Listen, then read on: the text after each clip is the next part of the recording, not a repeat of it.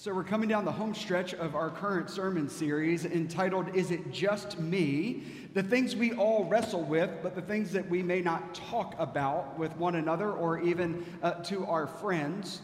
The topic that I want us to examine this week is relationships. And you may be wondering, Matthew, what do you mean by relationships? Do you mean like romantic relationships? Like dating or my marriage or a partnership? Or do you mean like work relationships? Or do you mean familial relationships? Like what is it like to be in relationship with your family or your extended family? Or what do you mean, Matthew? Do you mean being in relationship with your friends? And I would say yes to all of that. My goal for this sermon this morning is not for me to dig into the particulars of your family life or your marriage or even your relationships with your friends, but my goal is that we will stay at the 30,000 foot level, because I think there is something that is missing in our culture today about all of our relationships, about every relationship that we have. And I think that what we are missing from all of our relationships is so important. If that keeps happening, I'm going to move to the lectern, okay? Cool, thank you. I hear it too, and I'm so sorry. But I think that there is something that is missing that is keeping us away from one another.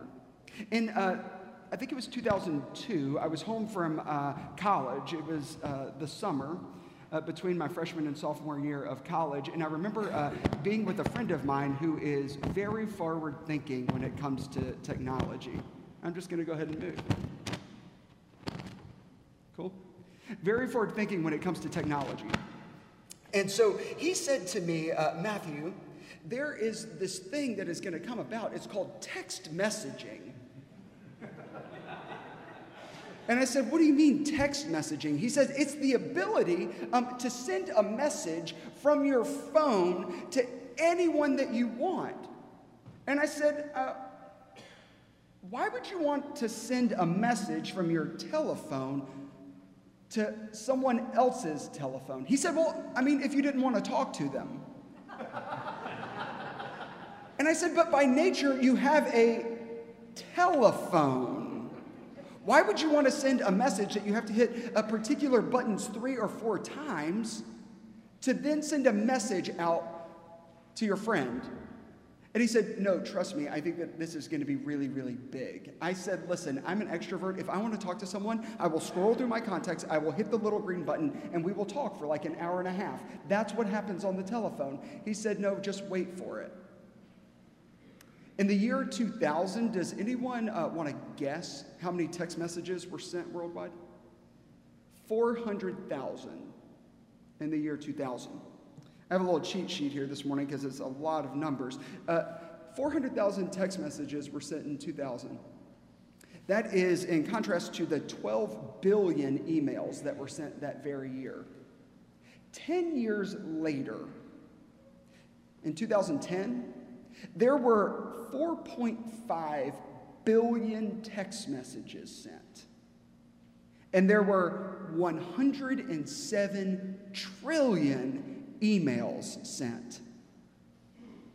10 years later, right now, I want us to think about this. We went from 400,000 text messages in the year 2000 to today. We send, only as Americans, my dear friends, 6 billion texts a day. And that averages out to like 32 texts per person. And I know what you're thinking. Some of you are like, you have not met my kids or my grandkids. They send like 100 million themselves.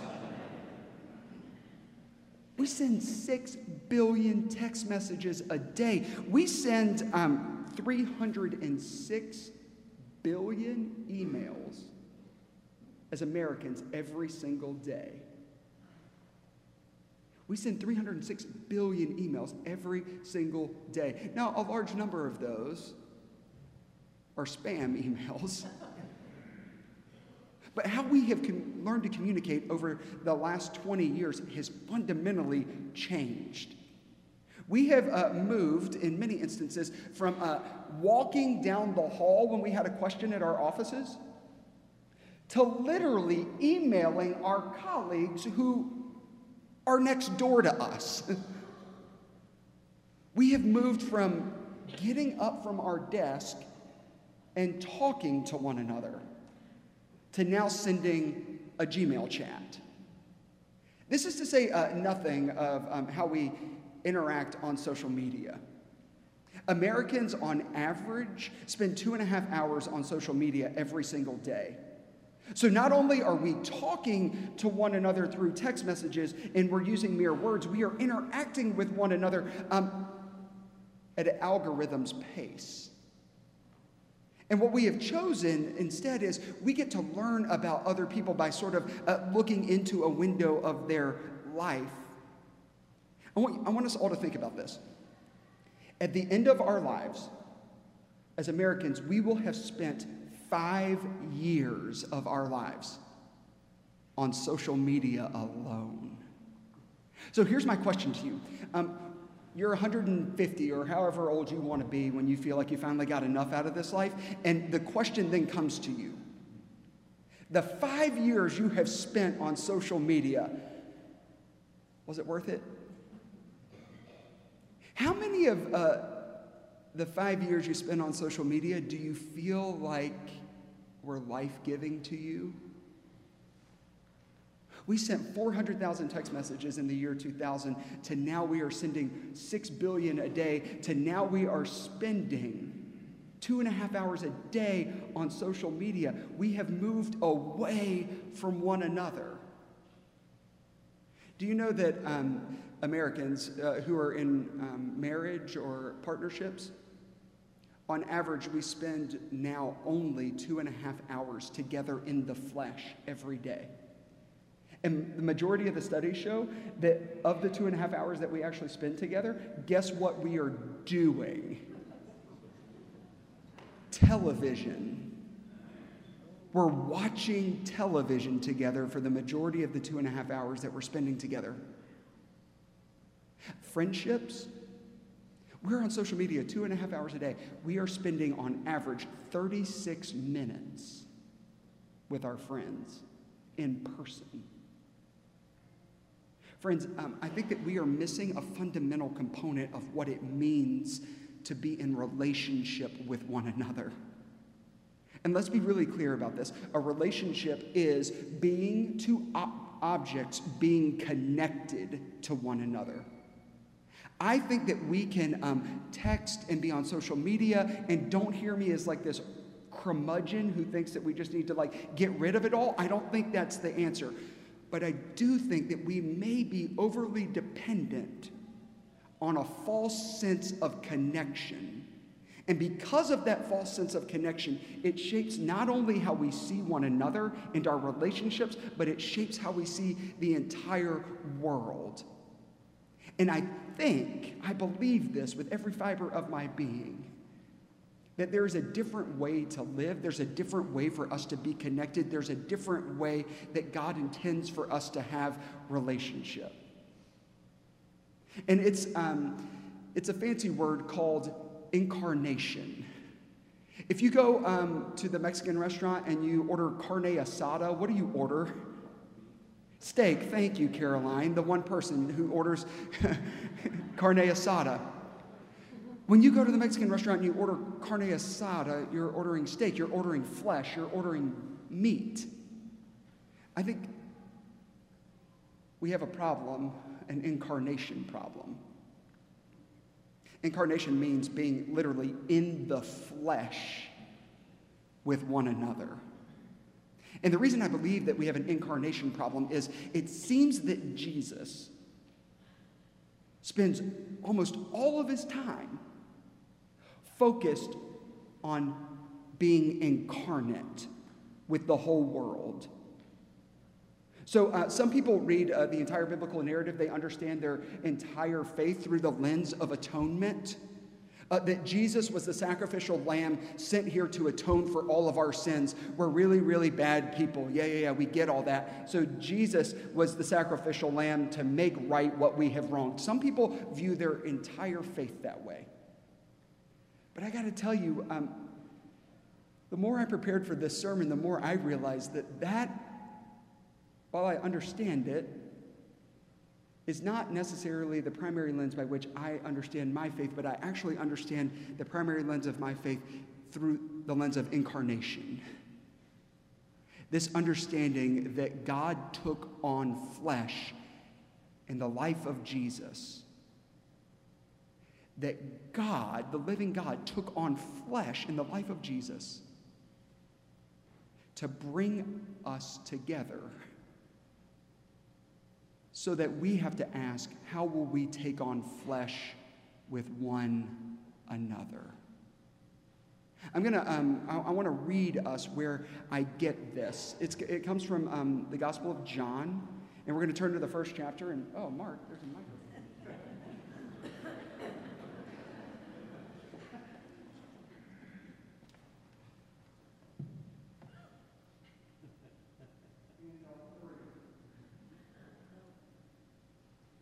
In the beginning was the Word, and the Word was with God, and the Word was God.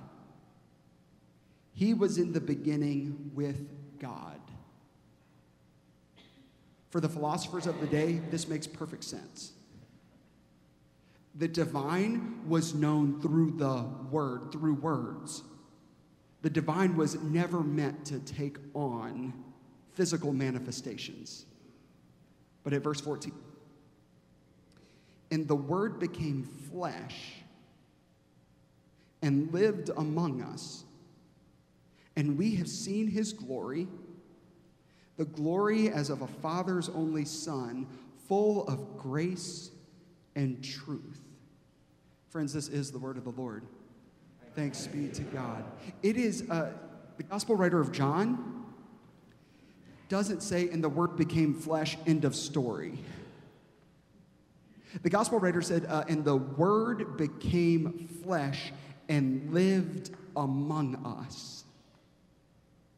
I see the entire biblical account in my faith through the lens of incarnation, because Jesus spent a lot of time being incarnate with us and helping us being incarnate with one another. These are things that we miss when we read the Gospels all the time, because the words don't carry the weight with us that they used to. It's why it was so radical for the understanding that the Son of God, or literally translated, the Son of Man, would come and bring women and men together at the same table. That's radical. It's why the Son of Man would spend a lot of his time with the widows, those who were so far on the margins that they were beyond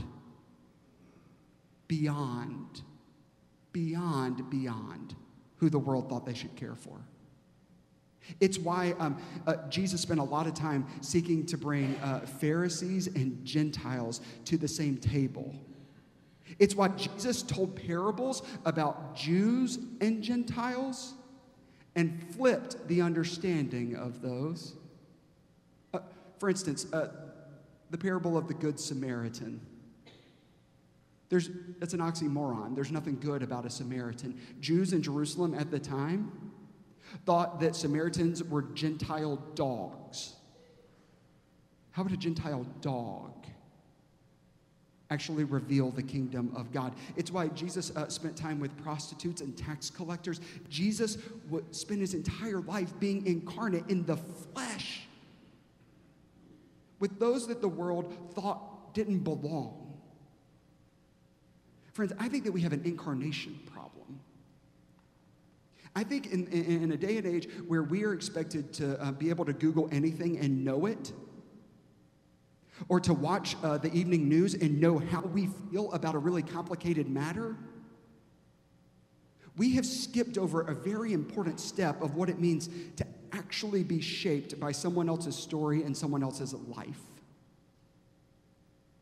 We have skipped over the important step of actually spending more time with one another than we spend on social media every day. So the question for you then is, where in your life, where in your family's life or your work life do you need to move from mere words to being in the flesh and present? How would that change the way that you see your neighbor? How would it change your marriage if you didn't watch 2.5 hours of show every night? Sometimes I do it. We check out. I'm tired. How would it change your marriage, your relationship, if we spent that time in the flesh, fully present with one another? How would it look? How would it change your relationship with your kids or your grandkids, especially when they're screaming their faces off in the restaurant? And the easiest thing that we could ever do is just say, yeah, you two kids right there. What would change the way we live with one another? How would it change, I'm going to say it, how we view and live with those that we vote differently than? How would it change those that live on the other side of town? How would being in the flesh change everything about your life and your world? I think we're really good at staying in words. We're Presbyterians, educated people. Change my mind before you change my heart. But I think Jesus values being incarnate. It's fundamental to Jesus. To be in relationship means to be in the flesh with one another. So how can our words move to flesh in our lives? I know of a couple, they lived in the same neighborhood. They had lived next door to one another for years. It was one of those neighborhoods that you move into to raise up your family, so everybody has kids. They had been neighbors for a really long time, and they had a relationship with one another. And the last election came up, and one of the neighbors was really shocked when a Trump sign went up in her neighbor's yard. She was like, wait, I have known her forever. And it made her blood boil. And so she thought, you know what I'm going to do? I'm going to get a Clinton sign. I'm going to put it in my yard. And so they had these competing signs in their front yard. It became the only way that they could see one another until one day, one of their husbands had a heart attack at the hospital. Had a heart attack and went to the hospital. She called everybody she knew, and she couldn't get anybody on the phone. And so she called next door neighbor.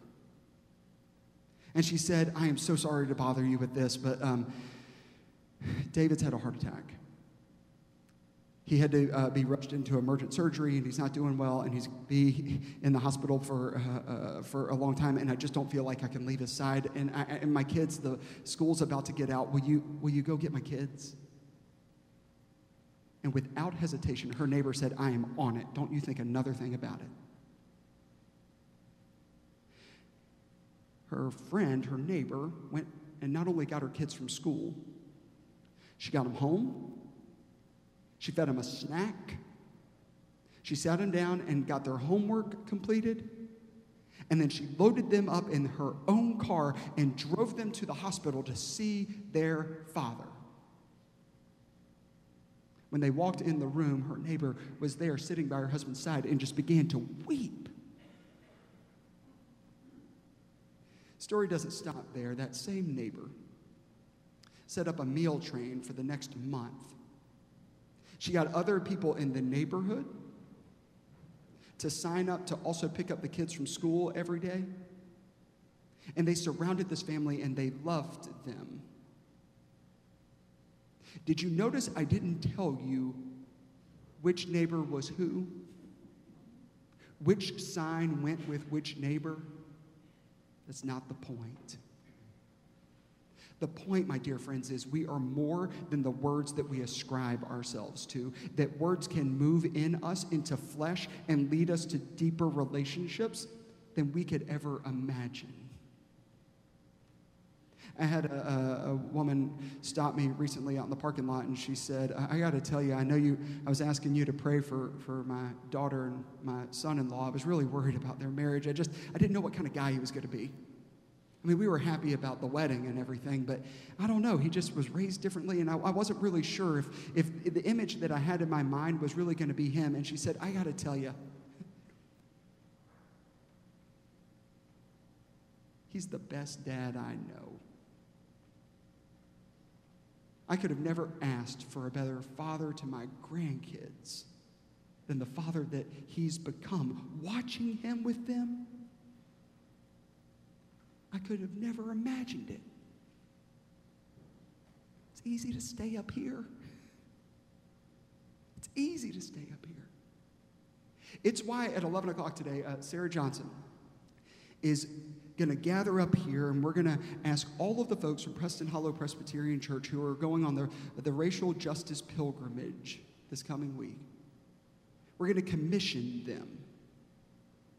But friends, I want us to understand the reason that we go on a racial justice pilgrimage is because we all know we have particular narratives built up in our mind. We've read particular pieces of history, and it is one thing to know something. It is another thing to stand on the shores of where people were slaughtered. It's one thing to read about Selma and Montgomery and Atlanta. It's another thing to stand in those cities in the flesh and allow your flesh to be so shaped by the stories of others that it shapes your life and your world and everything you've ever known. That's what Jesus the Christ did. That's what God did through Christ by taking on the flesh. Came to show us that we belong to one another. And while words and social constructs matter, at the end of the day, that's not all there is. I'm going to close with the greatest story that I know of. You've heard me tell it before, but I love it. It is the greatest story of what it means to move from words to flesh in your life. Steve Eason is one of my mentors. Steve was the senior pastor at the Myers Park Presbyterian Church in Charlotte for a number of years. When he got called to Charlotte, he and his entire family picked up and they moved to Charlotte. That included taking his mom with him. Steve's mom had been wrestling with Alzheimer's for a number of years. And so it was really important that they take her with them, and they checked her into the Presbyterian village just north of the church. And because it was such a big transition, Steve said, I'm going to go and visit Mom every single day for a month. It's a hard transition. She may not know where she is, but I want her to at least know that I'm there and I see her every day. And so Steve noticed after 2 weeks of visiting his mom, there was an older couple who always sat out in the hall. It was an older gentleman, sort of what we used to call dapper. Always had a starched button-down shirt into khakis, always. And he was always sitting in a chair right next to this older woman. She was sort of hunched over and looking up and looking off into the distance. And after 2 weeks of visiting his mom and seeing this couple, Steve finally walked over to him and said, I've been visiting my mom here every day for 2 weeks, and every time I'm here, you're here. You're never not here. What's the story? And the guy says, well, what's your name? And he said, well, I'm Steve Eason. And he said, oh, that's interesting. You must be our new minister over at Myers Park. He said, I am the new minister at Myers Park. He said, my name's Bill. This here is Sally. He said, we've been married 60-something years. And Sally has Alzheimer's. And so I come and I sit with her every single day. And Steve said, well, God, it's got to be hard, man. I mean, that's got to be really exhausting to show up every single day and to sit with someone who doesn't know who you are, who doesn't even know what year it is. And Bill looked at Steve and said, yeah, but preacher, that's not the point. She may not know who I am, but I know who she is. And Steve said, yeah, I guess that's true. And Bill said, you know, preacher, we did say in joy and in sorrow, in plenty and in want, in sick and in health, till death do us part. I mean, we did say that to one another, preacher. It's one thing to say something. It's another thing to move into the flesh and to live as though it were true. Bill, from words to flesh. How do you need to move from words in your life to being in the flesh? That's my question for you today. That's my question for your entire life. Will you pray with me? God, thank you for the gift. Thank you for the gift of Jesus the Christ, who moved from words to flesh to live among us, that we might know what relationship looks like, that we might know what it means to be in deep connection, not only with one another, but with you. Help us to take on the flesh for one another. By your grace, we pray. Amen.